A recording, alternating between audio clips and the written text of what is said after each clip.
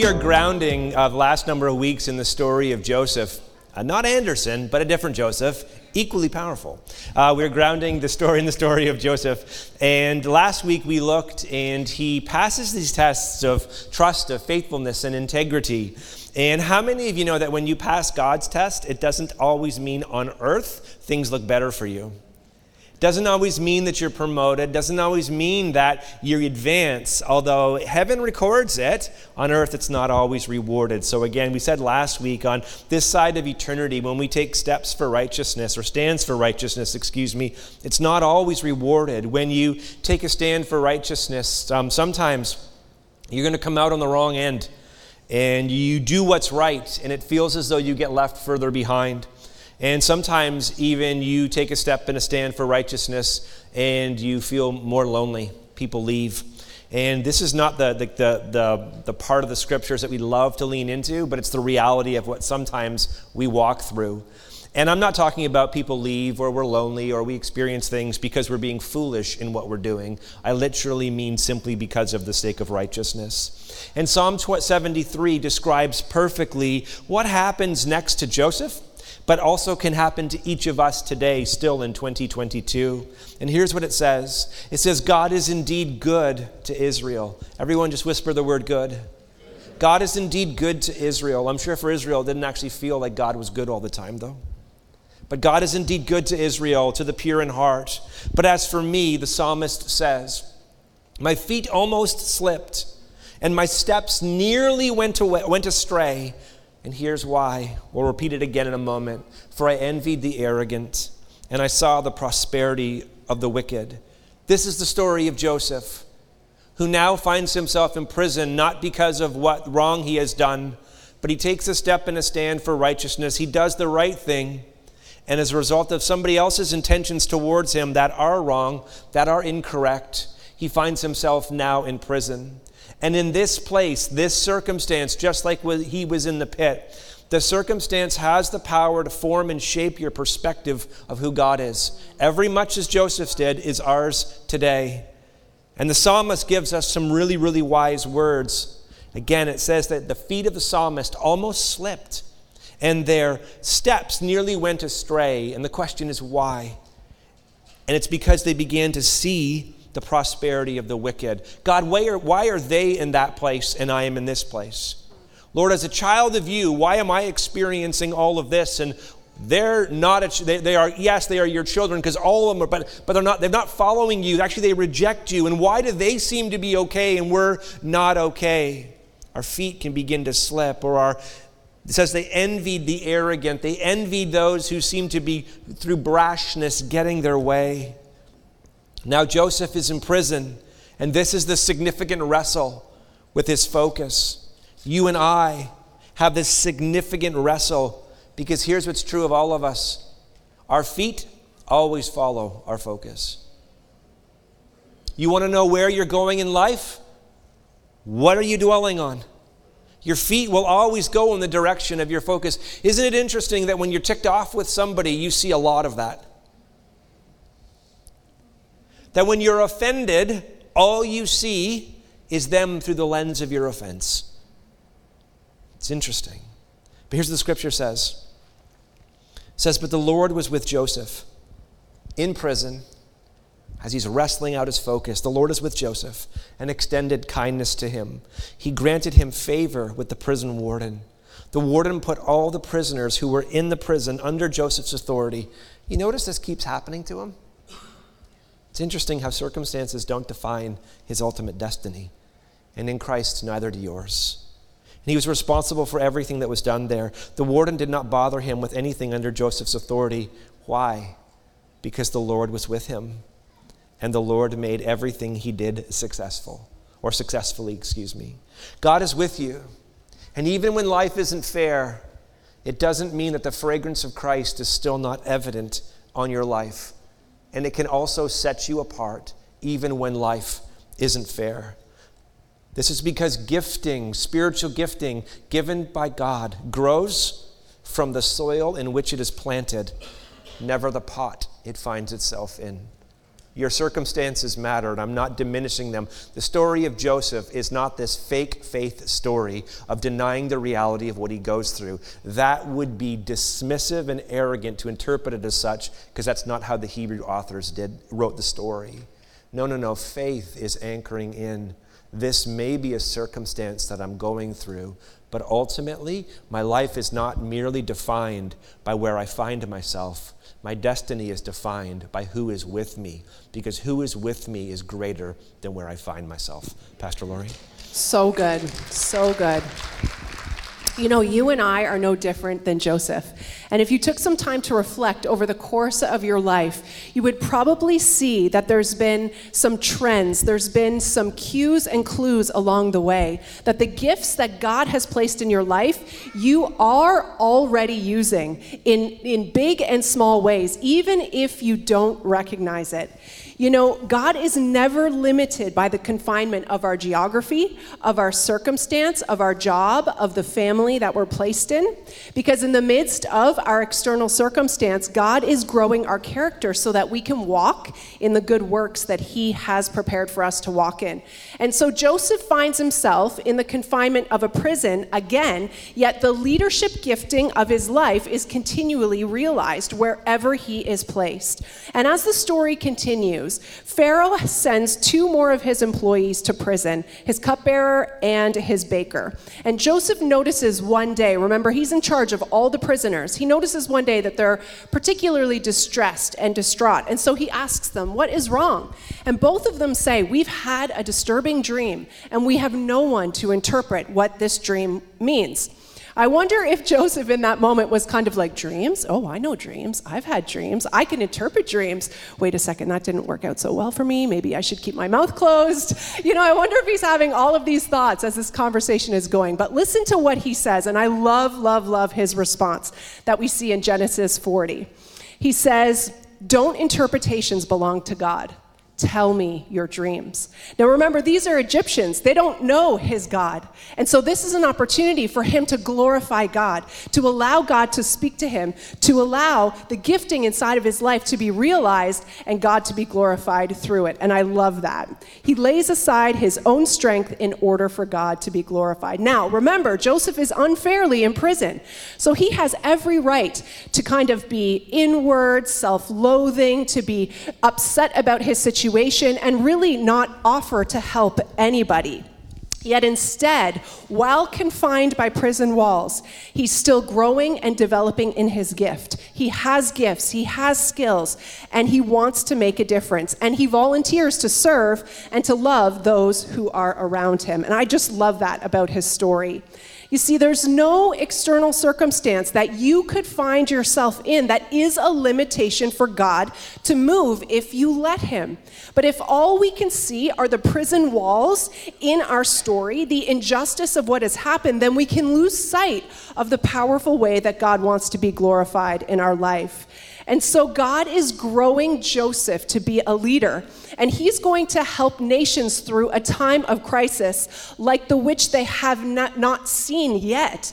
But he uses all of the situations and the stories and the circumstances in his life to develop his character, to prepare him to step into this moment. So at the beginning of his story, we see Joseph knows what it is to be loved by his mom and dad, to have favor on his life. But then he learns what it feels like to be betrayed by the people who were supposed to love him. He ends up unjustly in a pit, a literal pit, and then sold into slavery and finds himself yet again in another type of pit, imprisoned wrongly once again. Last week, we talked about even when he makes a righteous or an integrity choice, it isn't always rewarded. I love what you said last week when you said, you know, heaven records our righteous choices here on earth, but we're not always rewarded on this side of eternity as we step into those moments. And today, we continually see Joseph stepping into moments to use his gifts and to serve others. Now, I just want to take a little segue just for a moment, sensitively, around injustice that we continue to see still today. As I thought about Joseph's story, and I imagined If the roles were reversed in that story and a woman found herself in the same place and somebody was pursuing her, for so many women, they don't even have the opportunity or the privilege to flee a situation like that. We see this in the world far too much. We see this in the church far too much. We see this all throughout the scriptures, from Bathsheba to Tamar, to the woman that came and fell at the feet of Jesus. None of them had the opportunity to flee. Now, please understand, I say this in no way to negate that the abuse that happened to Joseph or the abuse that happens to men, because abuse happens to men, and we need to talk about that too. It's really, really important. But I think that it is also important to mention that so many women have been in the same situation and not had the opportunity to flee. Jesus has come to bring redemption. He literally bore the shame, the brokenness, and the pain that you and I have experienced, and everyone before us, and everyone to come, on the cross so that we didn't have to. But the reality is that when we look around the world today, it is broken. And many of you have experienced that brokenness personally, and it is not okay. And I want to say, if you have been abused in any way, it is not okay, and it is not your fault. And I do believe that this is the environment when we come into the house of the Lord, when we're together as brothers and sisters, to receive healing from heaven. So I actually want to take a moment right now and just pray, because if you have been affected by abuse personally or someone you love, I just want to pray over you and just allow the Holy Spirit to go to that place and bring healing. So Father, we just stop and pause in this moment. And we thank you for your abundant grace that is available for all. We know that we have all fallen short, and we are in need of your grace every single day. But God, when we look around at the world, there are things that have happened and that are happening that are not okay. They're not okay with you, and they're not okay with us. And God, I pray that you would help us to be the kind of people that bring the change that we need to see in the world. God, we understand that we can change systems, and we can change education, and we can step into all those arenas, and they help. But if our hearts are not transformed, we will not see the kind of change that we need to see. So God, in this moment, we ask you to make us more like you and bring healing to our hearts, we pray. In Jesus' name, have mercy on us all, we pray. Amen. Amen.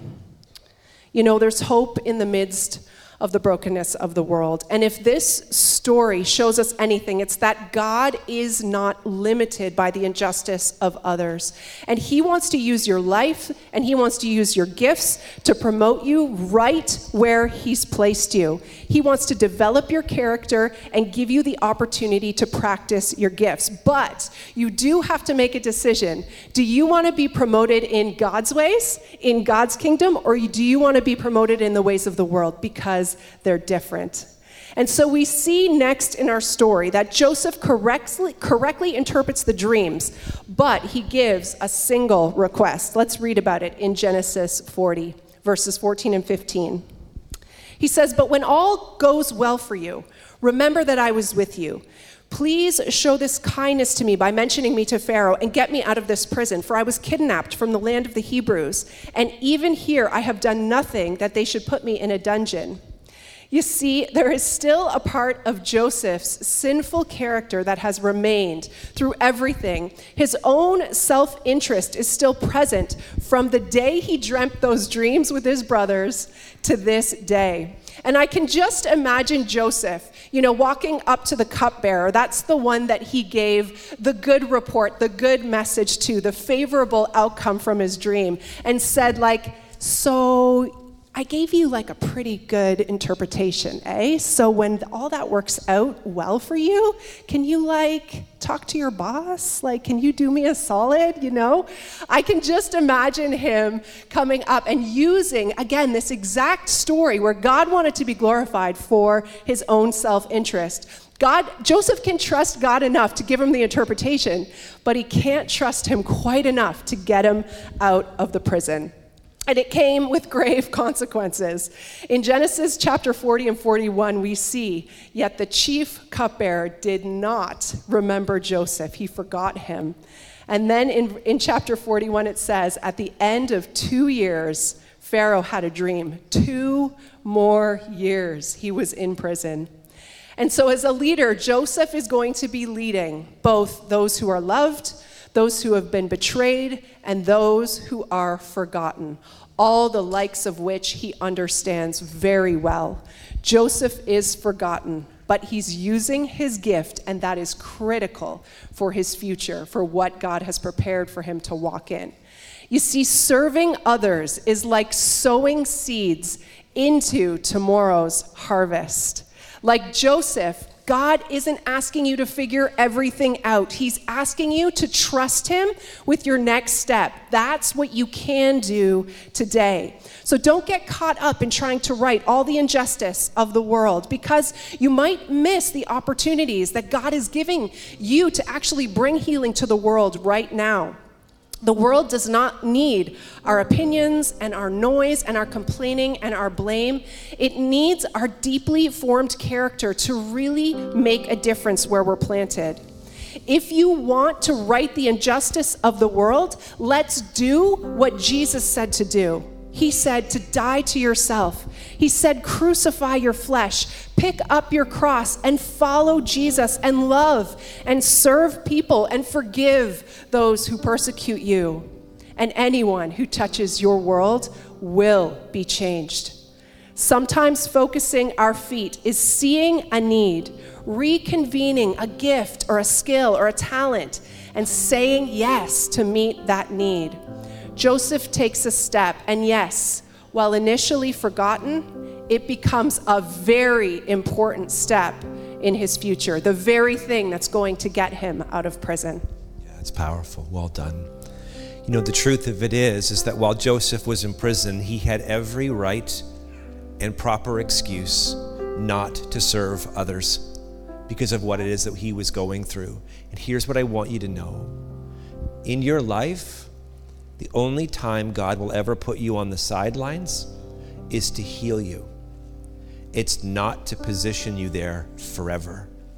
Some of you, in love, I say this, you're in disobedience because you're waiting for everything to be perfect in your life before you begin to serve others.